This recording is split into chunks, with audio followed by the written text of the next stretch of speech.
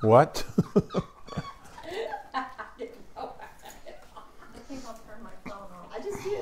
Yeah, make sure your telephones are off.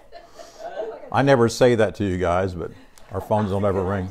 It's mine that rings when I'm teaching sometimes. So, hey, Lisa Porter, sorry you're not here, and I know you're hurting, and we're just believing for you for wholeness. So, she was going to be here today. And there's Mike.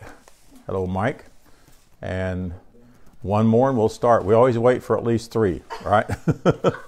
Three or more. There's Glenda. Glenda's our third. There's Rita. So we're going to start. All right.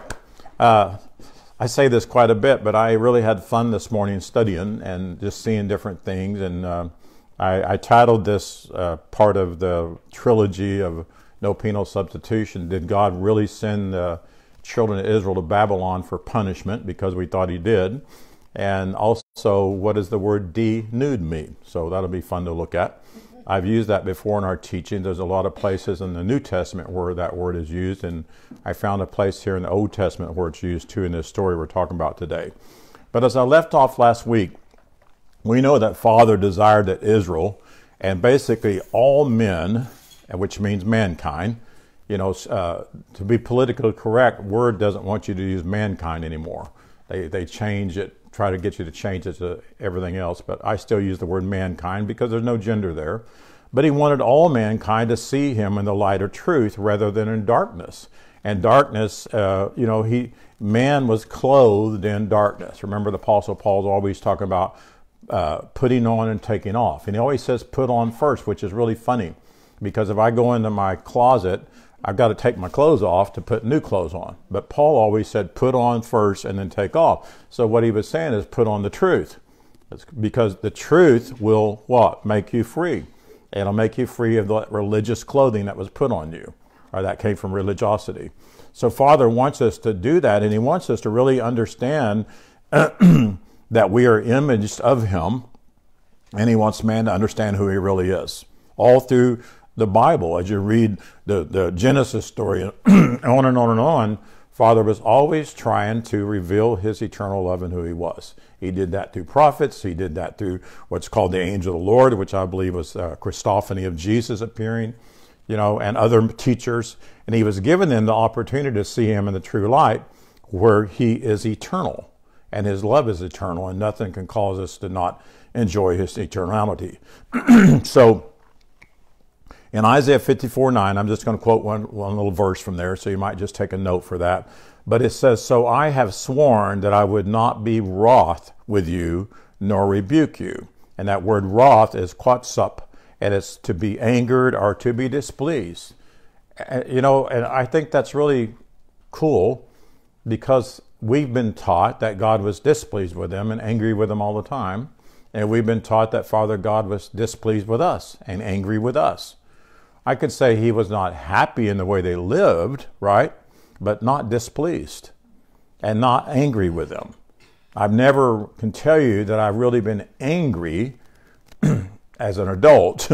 When I wasn't, when I was very immature, when I was younger, I probably got angry with my children.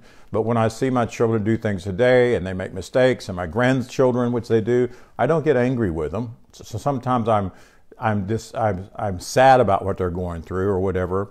But there's nothing that can turn me away from my love for my grandchildren or my children or you, really.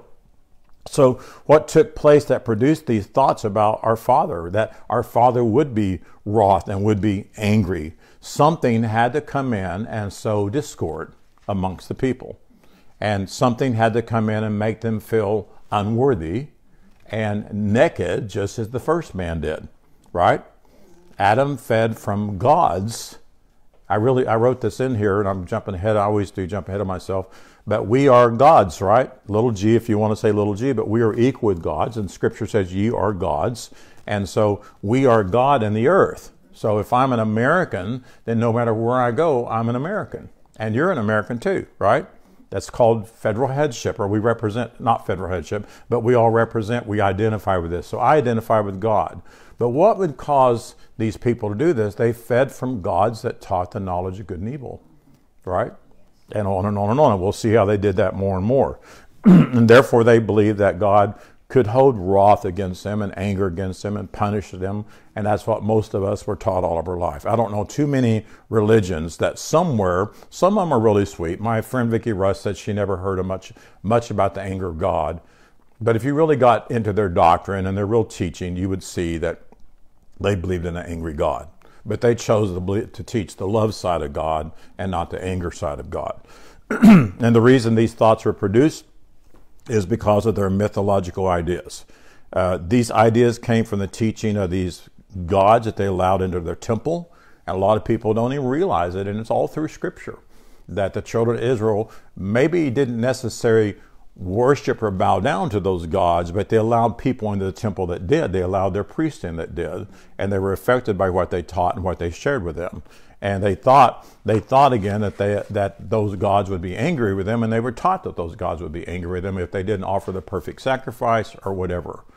And so I've taught to you about that a lot, about how Moses did that, how Abraham did that, and when they had their experience with the true creator of the earth, the true father of all mankind, they saw him the same way as all these other gods, and so they showed homage to them. The following is a list of some of them, and I'll try to pronounce their names properly to you. But one was Ashtaroth, and that was the goddess of the Canaanites. And Baal, B-A-A-L, was the supreme father of the Canaanites. And then Chemosh, it's spelled C-H-E-M-O-S-H, but it's pronounced like with a K. Chemosh was the national father of the Moabites and was worshipped, or the national god, I need to change that, of the Ammonites. And then we're all familiar with that Dagon god. It's pronounced Dagon. But Dagon was the god of the Philistines. And then Samson destroyed that temple, if you remember. That temple that he was taken to was actually the temple of Dagon. So while the children of Israel were in Egypt, they were exposed to the teachings of over 40 false gods. Can you imagine that? And we might think, wow, that's just unbelievable. Well, how many religions are there today? I've shared many times over the past, there's hundreds, if not thousands, of religions. And then there's all kinds of versions of those religions. We have the First Baptist, the Second Baptist, the Third Baptist, the United Pentecostal Holiness, the Pentecostal Holiness, and the Church of God, and the list goes on and on and on. And each one has their own version of God, and each one has their own rules and regulations. The Pentecostal Holiness that I grew up with, it was all an outward thing. You know, it was how you did your hair, if you had makeup on, if you had jewelry, how the men did their so everything, every religion. So we think that was bad. We have many more false gods than 40 in the world today. So they included Ra, which was the creator sun god. They worshiped Isis, which was the god of magic, and Osiris, which is the lord of the afterlife. And then Thoth, T-H-O-T-H, the god of wisdom, and the moon, and Horus, the gods of the sun. And again, they may not have worshipped them, but they were influenced by the people that did worship them. See, if I'm influenced, if I hang around people that worship false gods or follow after false beliefs, wrong beliefs, then I will be influenced by them, right? You know, whatever church you go to, whatever religious system you go, you are so influenced by them, that it just becomes your way of life. And you'll be damned if you let anybody come in and tell you that maybe there's another truth than that, a greater truth than that. So the most familiar false gods they worshipped was ones of their own design. They came up with their own designs. And the ideas, it came from Egypt, but as they were traveling to the Promised Land, what did they make? What did Aaron make? The golden calf. Right. When Moses, which had become their God, if you would, because if you had to have anybody speak for God, I know, but he became kind of their God. Do you not know the Catholic Church, the Pope in the earth, is their God? He's their voice, you know, and a lot of times many teachers and many pastors almost become as a god to them. And so Moses went up in the mountain top, and he was gone for a long time, and they had people in their midst that were Egyptians, right? And they began to stir discord and all that, and they wanted a god that they could worship. So Aaron himself, which is just kind of shocking to me, but he formed a golden calf. And it was fashioned by Aaron. And later, Another one was made in the reign of Jeroboam. I think that's how you pronounce it. He was a king. So there was actually 2 golden calves that they fashioned to worship God. And both idols were a physical representation of a false god. So the same people did another calf later? Yes. After the, Not them. It was done during that king, the other king, Jeroboam. So it's no wonder that today mankind has many false perceptions, which I could say would be a false god of our Father. And they have become idols, and they worship those. And I know people get upset with me. A lot of people don't want to hear truth, but Jesus has become an idol. Buddha became an idol. And all the other teachers that came to teach, that were here to teach real truth, they became an idol. And Jesus never wanted us to worship him. We admire him. We say he was the greatest master teacher of the earth, that Mary was overshadowed just like you were overshadowed. It was a miraculous conception, because every conception is miraculous.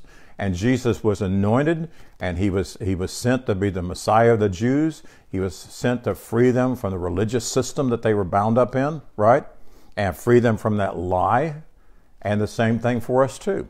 And so we honor Jesus, and we're thankful for Jesus, but I don't lay down and worship Jesus in the sense that people think. I seek and ascertain and desire to know more and more what he came to teach. And I would love to know him personally, and I think I do, because Jesus was Father in the earth just as you was. You know where it talks about, I didn't write it all down, but he's wonderful and counselor and all that. But nobody ever talks about how he was God. He was the Father. He was the exact representation of the Father. You'll have to read that in Scripture. But so are we. Are we not? We're the very image of our Father. So every religion has its own false god. But by that we mean false perception, false understanding of our Father Creator. And understanding can be a god to you, right? Just like I used to say before, a lot of people don't, back when I was more religious and law-minded, I said a lot of people don't come to church because they have these gods like boats and cars. There you go. And I was wrong there, but it can be. It can become that. There was also the god Marduk. It reminds me of, what is it, Marmaduke? That dog, poor dog. But it was M-A-R-D-U-K, the Babylonians, which was associated with fertility and vegetation. And because of that confusion of Marduk, it had 50 different names. Right? 50 different names. Then there was M-I-L-C-O-M, Malcolm, the national god of the Ammonites, whom they sought knowledge of the future through the occult means. And child sacrifices was related to this one. And then we also know about Moloch. But did you know that Solomon worshipped it? I was just, it amazes me, but Solomon, at the close of his reign, he allowed the worship to Moloch. And it was called M-O-L-O-C-H, M-O-L-E-C-H, and M-O-L-E-K.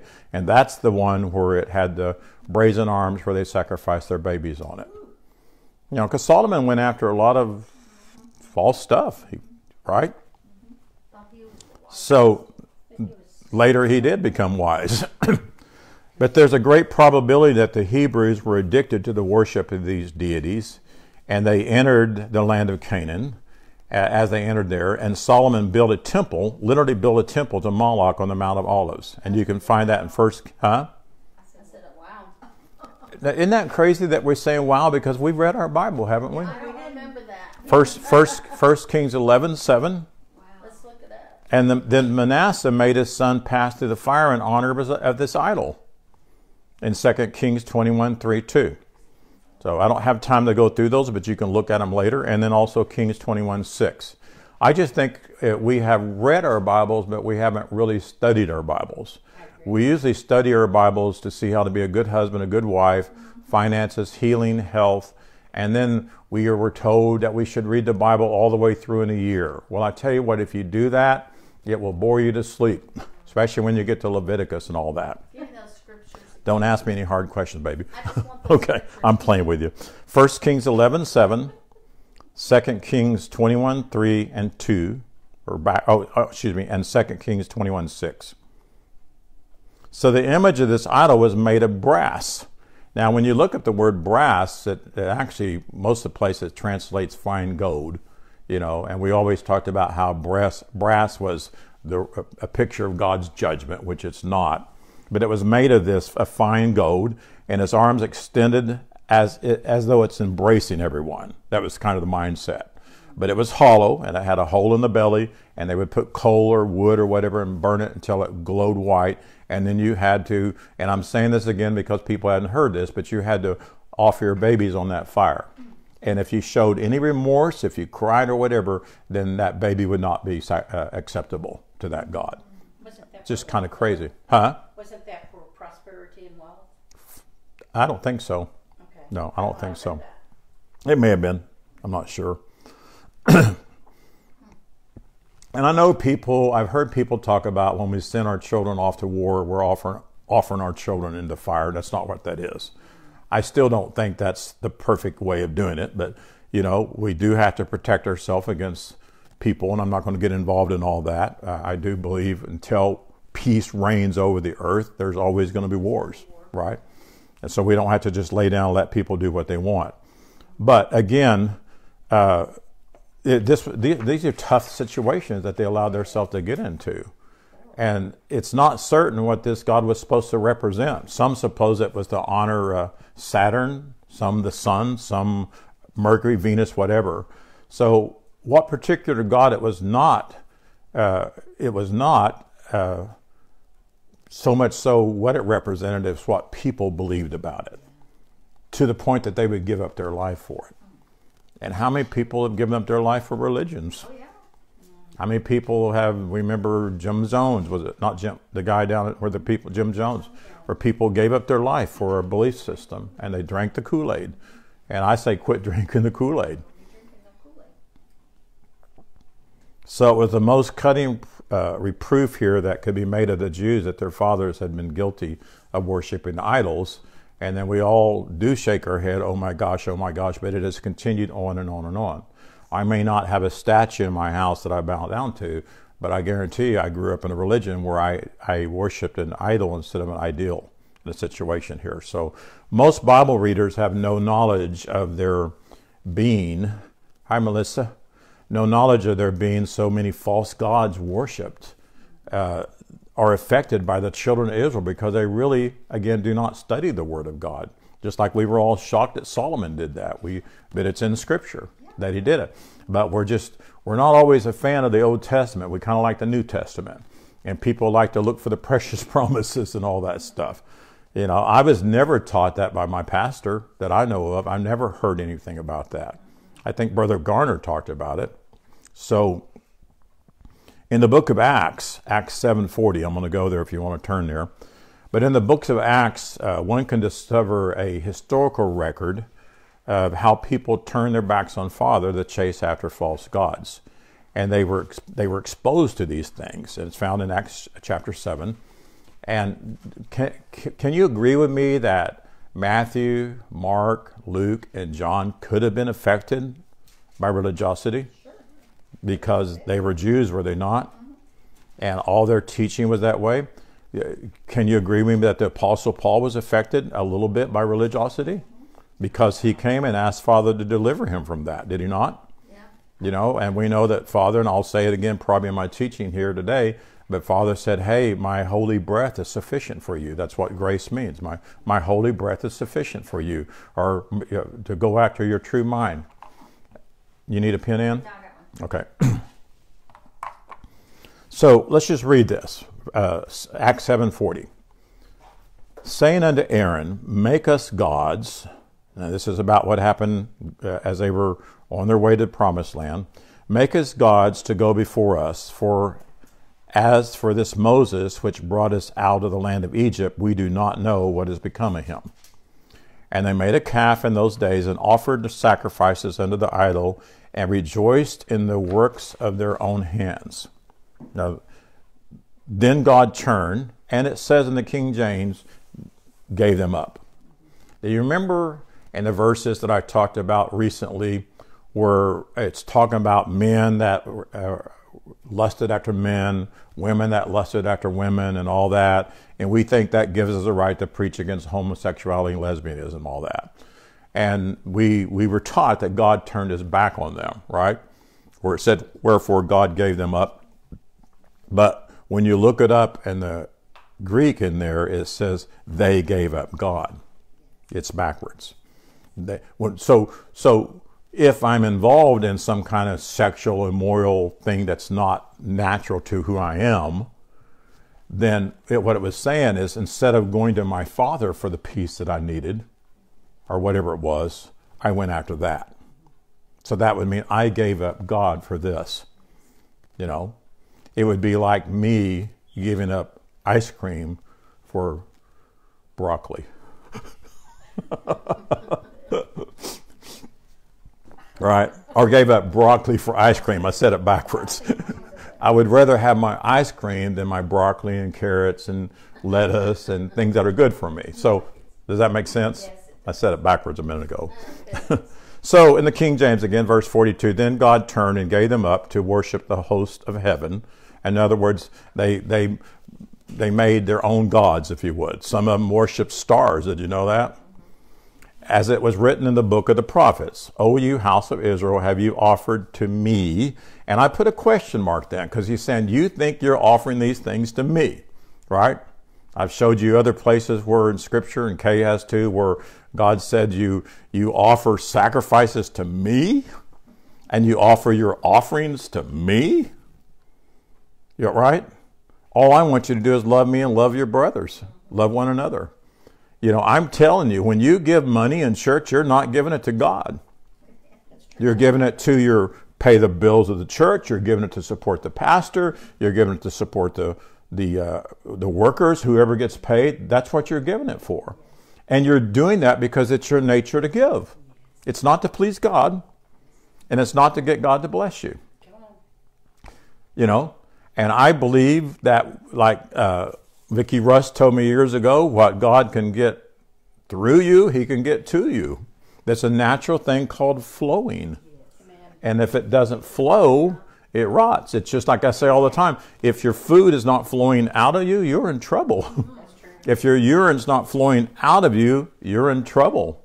Right? If the oxygen that you breathe in is not flowing through every part of your body, you're going to die. And people are always wondering why they're struggling all the time is because they're not giving. And I'm not just saying giving to the pastor or whatever. We just need to give of our life and every part of it. Yes. And there's nothing like giving. Amen. I got a tithe sermon in. All right. So, what is this saying right here? I'm going to tell you, baby. All right, be patient. Be patient. So, verse 42 in the Hebrew, where it says, it's literally said, turn quietly around God and surrendered them to their worship. If you want to do this, go ahead.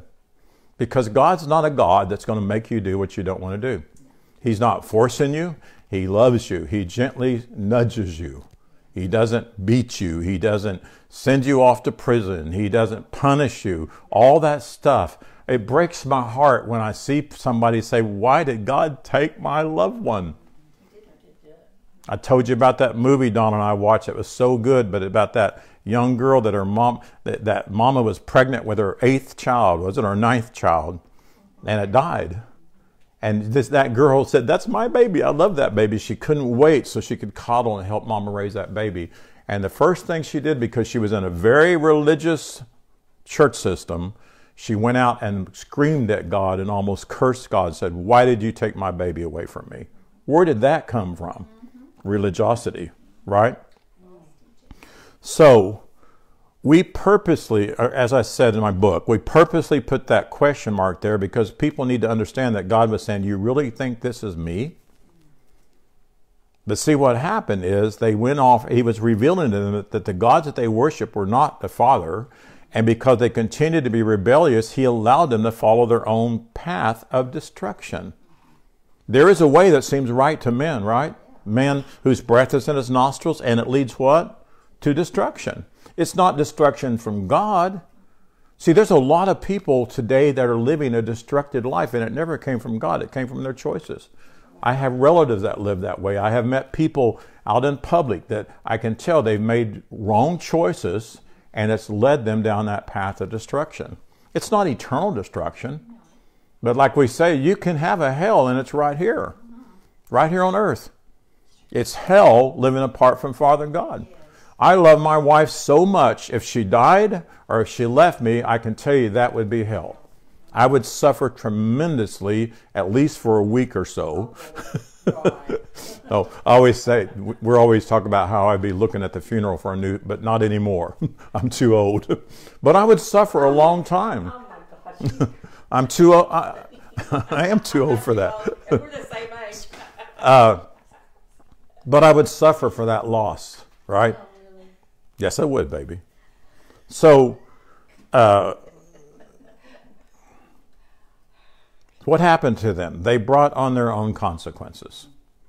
Everything that has been attributed to Father was not Father whatsoever. And all the Old Testament, it was their consequences. Everything bad was the consequences of people's path where they thought this is the way we should go. I mean, there's scripture that says this is the way, walk you in it. And the verse 43, yea, you took up the tabernacle of Moloch, and then the star of your god Remphan, figures which you made to worship them, and I will carry you away beyond Babylon. It says beyond Babylon, doesn't it? It doesn't say to Babylon. Them going captive to Babylon was from their choice. Now, scripture and commentaries and all that say that God sent them to Babylon, but this scripture says beyond, and I looked it up and it says beyond Babylon. So it's believed that Luke wrote this chapter or much of Acts, whether he did or not, it doesn't matter. But the author here made this like Father turned his back on them and sent them off into captivity. And again, that's from their perception. Because they were raised in a Jewish system, they understood the Jewish system, and they had never heard the message of love, remember? Until Jesus came. They always heard of a retributive God that will, if he's happy one day and he's not the next day. And you're always trying to please him. So I don't believe he did. The above verse, and I will carry you away beyond Babylon. The prophet Amos is being quoted here. And when you look that up in Amos 5:27, that phrase, therefore will I cause you to go into captivity beyond Damascus, which is Syria. The Hebrew word for that whole phrase is Galah. It's actually pronounced halal. And it means to denude, D-E-N-U-D-E, by exile or move them to another place to help change their awareness back to Father. Isn't that cool? Father was seeking to remove their false awareness by getting them away from that which traduced and hindered them. Another Hebrew word that I liked, I looked it up today, of that explanation, the word denude, is to denude the sinuses of mucus. In other words, remove that covering, bring you back to where it's the way it's supposed to be. Remember in the beginning, God created man and woman, and they were naked and they were not ashamed? That's right. But see, when Adam said I was naked, he wasn't talking about his physical body. He was saying, I've lost the breath of God. You know, or for people who want spirit, I lost your spirit. That's what he was saying. It had nothing to do with about his physical nakedness. But man was created naked. They need no clothing at all. You know, I'm reminded of my wife, and some people Don always gets embarrassed, but one of the first things that I wanted to do was see her naked. I mean, I'm marrying her. She's my woman. She's beautiful. And so she disrobed. She denuded herself, if you would. So you can see it two different ways here where I saw her beauty. Father wants us to be denuded of our religious clothing. And that's why Paul kept saying, put on and take off. Let us boldly enter into being the throne room of God. I have no religious clothing on. Make sense to you? Yeah. So let's just say my daughter Allison, if she was living in a neighborhood, one of my biggest concerns was she needed help, and so we bought a one side of a duplex. And it was a really nice little duplex, and we thought we'd buy it for her until she could move out, and then it'd be a good investment for us. But as I was buying it, just before I closed on it, I found out the house next door, there was a gentleman living there that was living not out of his true nature, and he was really highly addicted to drugs. He was really mean. The house was horrible, and I thought, oh my gosh, I didn't know that. I wish I didn't have to put her here because I was concerned about what she was going to be living around. Well, fortunately, the day before closing, it came up for sale. So I stopped the closing, got a really good deal, and bought it. And got the rent. The rent pays for what my daughter doesn't pay. So it worked out really good. But I didn't want her living in that environment. I didn't want my grandchildren living in that environment, right? So what if she moved into a neighborhood that was full of drug dealers, full of human trafficking, and all kinds of crime went on, false gods, if you would. And she was being traduced, and she has been hindered by that situation, and got a phone call right there. And she lived there, and she was beginning to be affected by that. The word traduced and hindered is the actual word that the Bible should have used instead of devil. And so they became a devil to her and began to take on that kind of that nature. My love for her would seek to exile her, because that's what some of these words said that Father did, is he exiled them. He moved them to a place to get away from all that. Yes. And his purpose was to reveal himself in a greater way, right? And so I went and I got a house, and a nice house in a nice neighborhood, and I bought the house next door to remove what could be a hindrance or traducing so she could live a better life. And that's what Father was always doing. He was trying to move them from all that situation. But the problem was they kept it within themselves. So the word denude means to strip off the covering. Is what it means, to strip off the covering. So when the Apostle Paul taught, he often said, again, put on, take off. The put on always came first, and that removed the false belief system. So it's not hard to recognize how the children of Israel and the leaders and writers were affected by the surrounding false gods. And I have people write me all the time, you don't know what you're talking about, and they send me all kinds of Hebrew and Greek studies. And one guy wrote me the other day and was just really blasting me when I was talking about how if you're going to a place that the leaders are showing God to be a God of anger and wrath or whatever. And this guy just blasted me, and he couldn't stand it, and he mocked me, and he finally blocked me. And I thought, fine, that's okay. You wasn't my friend anyways. But they're so bound up in religiosity, and they're bound up in what... See, there are many Hebrew and Greek books out there that are affected heavily with religiosity. And they translate it the way they want to translate it. They will translate the word devil instead of what the word devil came from, right? And so they just think that's the word of God. So the reason Father continues to instruct them is not to not intermarry in all these nations, if you would, was to protect them from the consequences of doing that, yet they did not listen to the loving Father. It's just like if I had gone to Allison and I didn't get that house, and I said, baby, be careful, don't have anything to do with those guys, watch your kids when they're in the backyard by that guy, watch your kids when they're in the backyard, they have all kinds of different people coming to the house all the time. I'll be doing that because I love her. But if she said, Daddy, I'm a grown up, I could do what I want, and she didn't watch her children, and she goes to their parties that they have and all that she's going to be traduced and she's going to be hindered. Correct? That's true. So we can understand why there are passages in Scripture in the Old Testament where the writers made it look like Father was responsible. We see places where it says God shut up their wombs so they couldn't get pregnant. That's not God. They just couldn't get pregnant. But they blame it on God. You know, how many times have people been told that they're cursed or I did something wrong because my child died? You know, I'll never forget Donna telling me when her I guess it was your brother or your sister, but why did God do this? Because she didn't know. She didn't know the real God.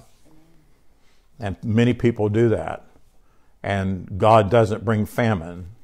And God did not tell them to kill the Canaanites. Can you imagine? I mean, we've believed that. But can you imagine loving a God that would say, go kill the adults, the children, the babies, and kill them all? we just thought, well, that's the sovereignty of God. Well, it says it. I know, it says it, and we thought like this man told me last week. He said, all Scripture is inspired by God. And I said, brother, if you'll look it up, they added that. It says all Scripture inspired by God is profitable. They added a couple of words to make you think that all Scripture is inspired by God. Because I believe the translators of the Scripture knew that it wasn't God. But they wanted to control people, raise money, right? So now we understand why John wrote in John 1:18, no man hath seen the Father at any time. When I read that once, I thought, that's not true. But that word man is anthropos. That word man represents a man whose breath is in his nostrils. If you're seeking God by sensory knowledge, you'll never see the Father, because your senses are infected by your religious upbringing. You don't feel worthy. There was a post that Sue put on the other day, and I hope that didn't bother you, because a lot of women have been copying this post, and it seemed really nice or whatever, but it talked about, I used to hate this woman, talking about herself. But I put on, it's impossible for you to hate yourself. That's true. You cannot hate yourself. You cannot like yourself. You cannot like the life that you're living, but you can't hate yourself. You will always put yourself first before anyone. That's the truth. And one of our friends said, how is it not possible? It's just not possible. I hate what I do, that I like ice cream all the time. Well, that's a lie. I don't hate that. But I have hated my actions before. I have hated the fact that I've ever made my wife cry. I hate the fact that I am not a real patient man with her sometimes. I know that, and I try to be patient, and I ask God to help me be patient right now. I want it right now. So there are things I hate about what I do, but I don't hate myself, and I never have, right? And the truth is, you've never hated yourself, have you? That's true.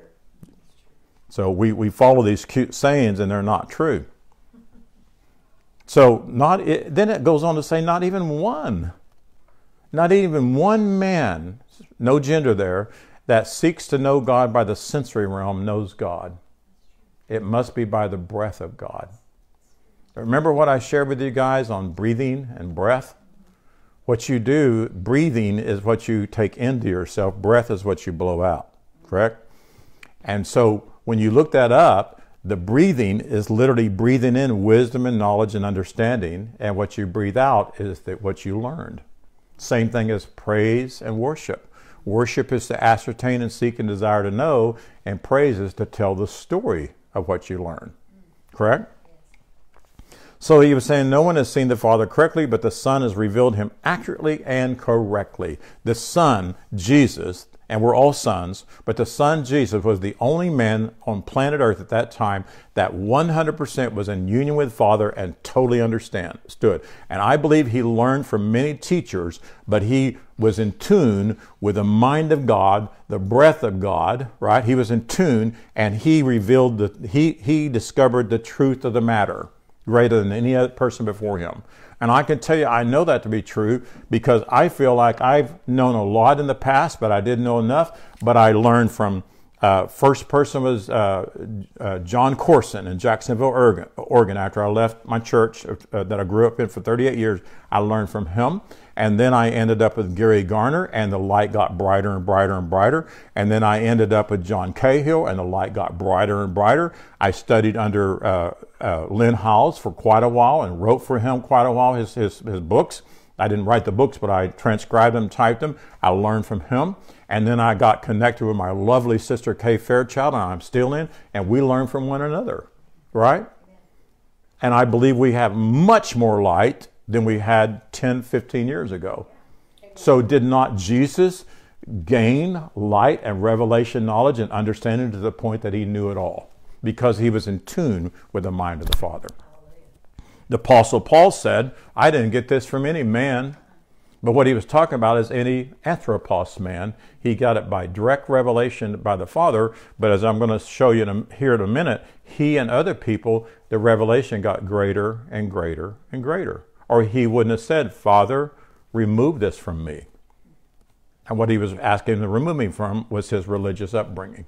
Remove the law from me. Help me to not try to go back to that stuff. And that's why he said, my holy breath is sufficient. Just draw from, in other words, breathe in with your, if you want to call it spirit, breathe in wisdom, knowledge, and understanding, the truth, and you'll be okay.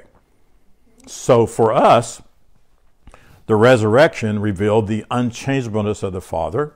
It revealed his eternal love to us for all people, world without end, our beginning. And Father never needed blood. Isn't that great to know? You know, we used to hear people, Brother Garner's the first one I ever heard this, but people would say, after all, look what God did to Jesus, what would he do to you? You know, and he said that's not true. So we can see clearly now, Father never needed any of that. He needed nothing to make him love us more.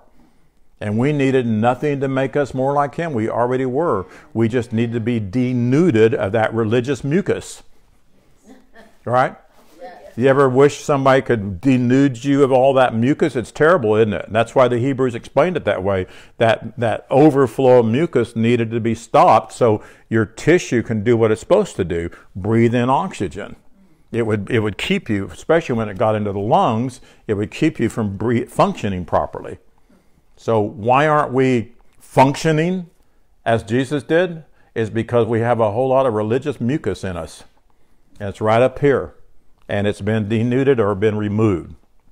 So we use the scripture in our first book, in No Penal Substitution, where it states, it's repented Father that he made man of the dust of the earth. You remember that? Yeah. And of course people thought, well, God got so mad at us. He said, why did he even make them? It'd be like a parent having a child and the child's always in trouble and said, I wish you were never born.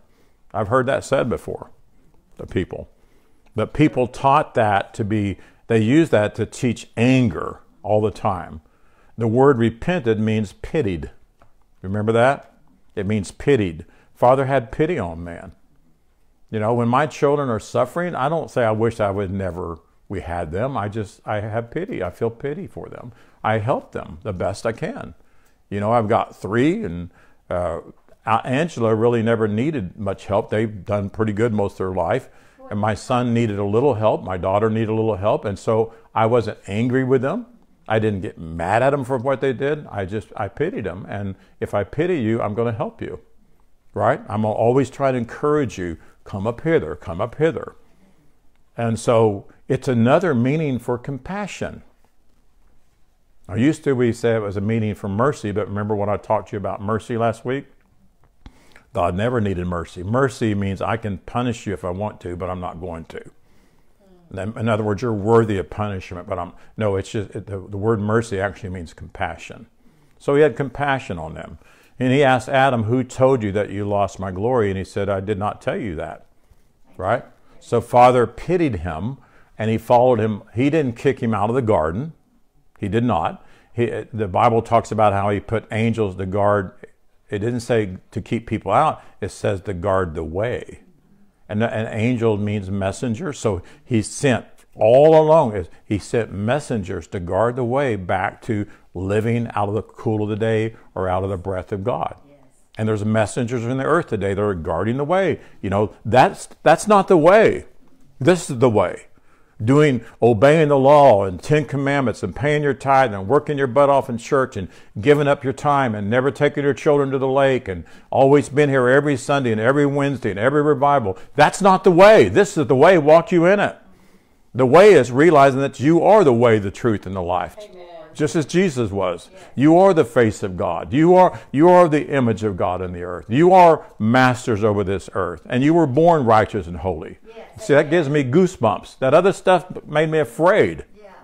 Because I could never fulfill all that. And if I did, they'd add another one. That's true. And that's why I love Butch's message. And I wish we could find it recorded. I'd like to type it, but it's written in red.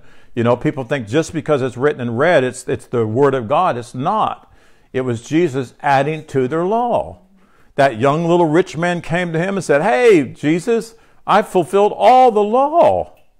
Well, he hadn't. But I've fulfilled all the law. What must I do to enter into the kingdom of heaven? And he didn't understand that that's righteousness, peace, and joy. And he said, oh, okay, well then I'll add another one. Go sell all you have and give it to the poor, because Jesus knew his heart and he wouldn't do it. He turned around and walked away. Right?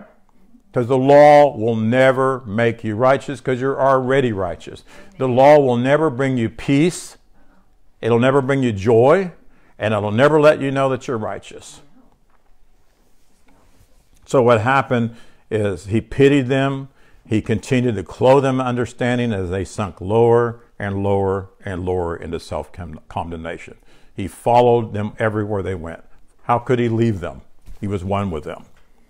So Father did everything he could to wake them up to the truth, who they eternally were by denuding them of their false awareness, their filthy rags of religiosity, but they continue to resist the truth, and self-condemnation is very hard to get out of. Very hard. So often, I'm almost done here. 9 more pages to go.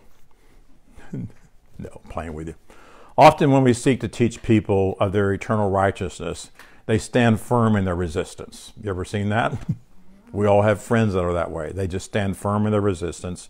And why would they do that? It's because they have believed the great lie for so long that when the truth comes, they believe the truth to be the lie. And that's why we get resistance on Facebook sometimes. Not near as much as we used to, really. I maybe once a month or maybe every 2 months, somebody comes in and attacks, and we just send them on their way, because I tell them I don't have to prove what I believe and know, and I'm not here to argue with you, and I'm not here to change your mind. If you're comfortable, and I said if it brings you peace, then go ahead. And so they quote all the King James versions of the Scripture. They quote Scripture that's influenced by mythology and stand firm in the old teachings in which they were taught. And again, people say, well, why don't we throw our Bibles away? No, don't do that. You have the mind of God. You have the breath of God. You can understand it, can help you. See, I have a computer in there, and the very first time I got that computer, man, I didn't know how to use it. I didn't know. Like Donna, she has a hard time sometimes because she's never worked out of the home but a few years, but never with technology like computers. So it's hard for her to comprehend some of this stuff, and I had to show her several times. But if she didn't have a teacher to help her, she would probably just never use it. Probably throw it away. And that's what people are saying. Well, if the Bible is written wrong, then I might as well throw it. No, you've got teachers that can help you. You have the Spirit of truth inside of you, the breath of truth, the holy truth of God. You have knowledge now that God is nothing but love, so you can go through Scripture and you can explain it to people. Because if you just throw it away, it's still here. If you just throw it away, you're not going to be able to help people. You can go and say, well, Moses said this, but this is God, so that must have been Moses' perception. I mean, listen to what Kay is teaching. She's going through the whole Old Testament, and she's revealing so much truth, it's unbelievable. You know how things were metaphorically said, and they were mythologically influenced, and it's explaining things, and I'm telling you, I don't know why anybody wouldn't listen to it. It's fabulous, and I'm very excited. I talked to her this morning. Tonight, she's starting through the book of Revelation. And it's going to be powerful. And I sure would like to have the strength to type that as she goes. So pray that I might, because it needs to get out there. Amen. Amen. Thank you, Lord. Exodus 3:14 and John 3:10, we read where it was written, Father repented of the evil that he would do them. And then we thought, wow, God wanted to do evil, but he said, I won't do it. It's kind of like me many times. When my children were growing up, I was going to spank them. But after a while, they begged and screamed and cried and all that stuff. And I said, okay, I won't this time. But I intended to spank them. Well, did God ever intend to put evil on anybody? Yeah. So these religious writers, Moses and John, had a false perception of God. But then we read, now think of it, they said, Father repented of the evil that he would do to them. Then we read in James, let no man say when he is tempted, I am tempted of Father, for Father cannot be tempted with evil. Neither tempted he any man whatsoever. So which is it? How could Father have done evil? Some people say James didn't know what he was talking about. But if you had the truth, you would understand that Moses and John wasn't quite sure on who God really was. And John put his head on his shoulders. I mean, on his bosom. And he was very close. But he was quoting the Old Testament. That's what he was doing. So how could Father have done evil, then repent of evil? He didn't. And then Malachi 2:6, I am the Lord, I change not. He never changes according to what you do or what you don't do. It's not like he loves me not. He loves me not. He loved me when I won the lottery. I lost the lottery. He doesn't love me. He loved me because he gave me a child and then my child died, so he doesn't love me. The list can go on and on. And we've treated God like he's that kind of God. It's wrong. He's not. So with all that in mind, we look at some of the stories in the Old Testament. If Jesus came to reveal the love of the Father in the New Testament, Brother Garner used to say the Old Testament is the New Testament concealed, and the New Testament is the Old Testament revealed. Jesus came to reveal the truth. The truth. So why would he have to? He said, I'm the way, I'm the truth, I'm the life. I'm here to reveal to you the way, the truth, and the life. Why would he have to do that unless there was lies? And the way was a false way, and the life was a false way. Why would he do that? Well, because people were living a false life. They were walking down a way that seems right to men, right? And so all those false writings, perceptions came from the fact that they had not accurately seen Father. The same is true today. Very few teachers of the Bible have accurately seen Father. When you count up all the teachers in the world that teach the Bible, very few have. And the King James Version is the one that was translated by the Catholic Church, and some people say the Church of England too was involved in it. I don't know. All I know is it's translated by religiosity. And then all other translations came out of that. And so you have the New World Translation, you have the New English Translation, you have the Baby's Translation. There are thousands and thousands of translations. People don't know that. There are a lot of really good translations, but they still have a lot of stuff translated wrong because they start with the King James Version, and very few of them literally went to the Greek and Hebrew. They just translated those words to make it easier to read. And if you look at the 999 numbers, it says they were added to make better readability. That's not true. They were added to enforce a religious doctrine of fear and an angry God. So, yes, a lot of it was mythological statements, but a lot of it was translated wrong. And again, that's what I say. One of my mandates is to translate Scripture. Am I a Hebrew theologian and an expert in Hebrew and Greek? No, but I'm in tune with the one that is. Yes. And I have my tool that shows me the added numbers, my PC Bible study program that shows me the added numbers. And I listen to the voice of God. I listen to the breath of God in me. And when I read something, I say, that doesn't fit the love of God, then I know to translate it. And many places they change verses around to make it say something else, just like God gave them up when it said they gave God up. God never gave anyone up, right? So what about today? The same is true. Most people see through a religious lens. And what happens, religion binds you up and it holds you back, correct? So Jeremiah, Isaiah, David, and other Old Testament ministers had a little bit of mythology in their beliefs, but they began to start questioning their theology. Even the Apostle Paul experienced this progression of awakening, and Peter experienced the same progression of awakening. So, don't throw your Bibles away. Wake up. Amen. Listen to the Spirit of truth inside of you, the breath of truth inside of you. Get some teachers that can teach you.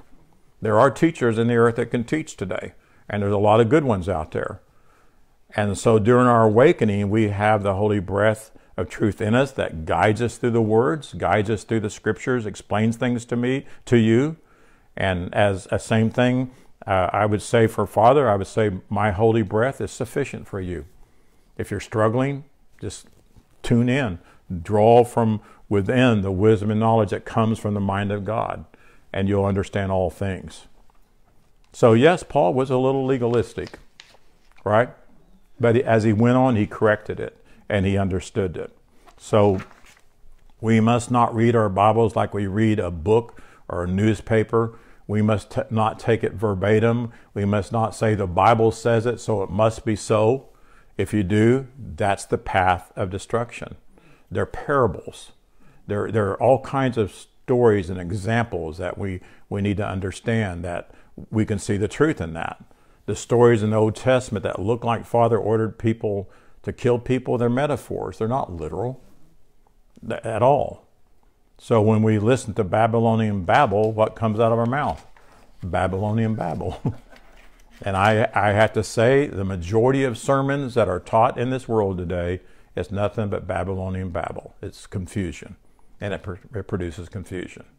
If you walk out of a teaching, a conference or whatever, and you feel like God has been angry with you at one time or another, that's Babylon.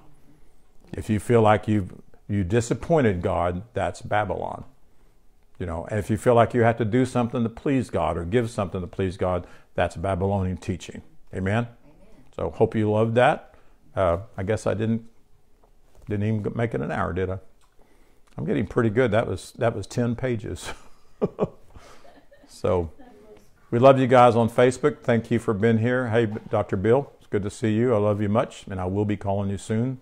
I appreciate all your prayers. I've been kind of forced into doing some manual labor for the last 6 weeks, working 8 to 9 hours a day, cleaning up a house, and my body is feeling better. I have more energy than I've had before. I still have quite a bit of pain, but I know that's going to go away. But I think I'm about 75% better, so I'm excited about that, and it's just going to get better and better. So lots to do, and I need to have the energy to do it, so keep praying for me. I really would. I told Kay I'm not promise you, but I really would like to transcribe and help her write the book that she's getting ready to teach out of Revelation. So it would be great. So I encourage you to listen to her. Love you. Thank you. Have a great day.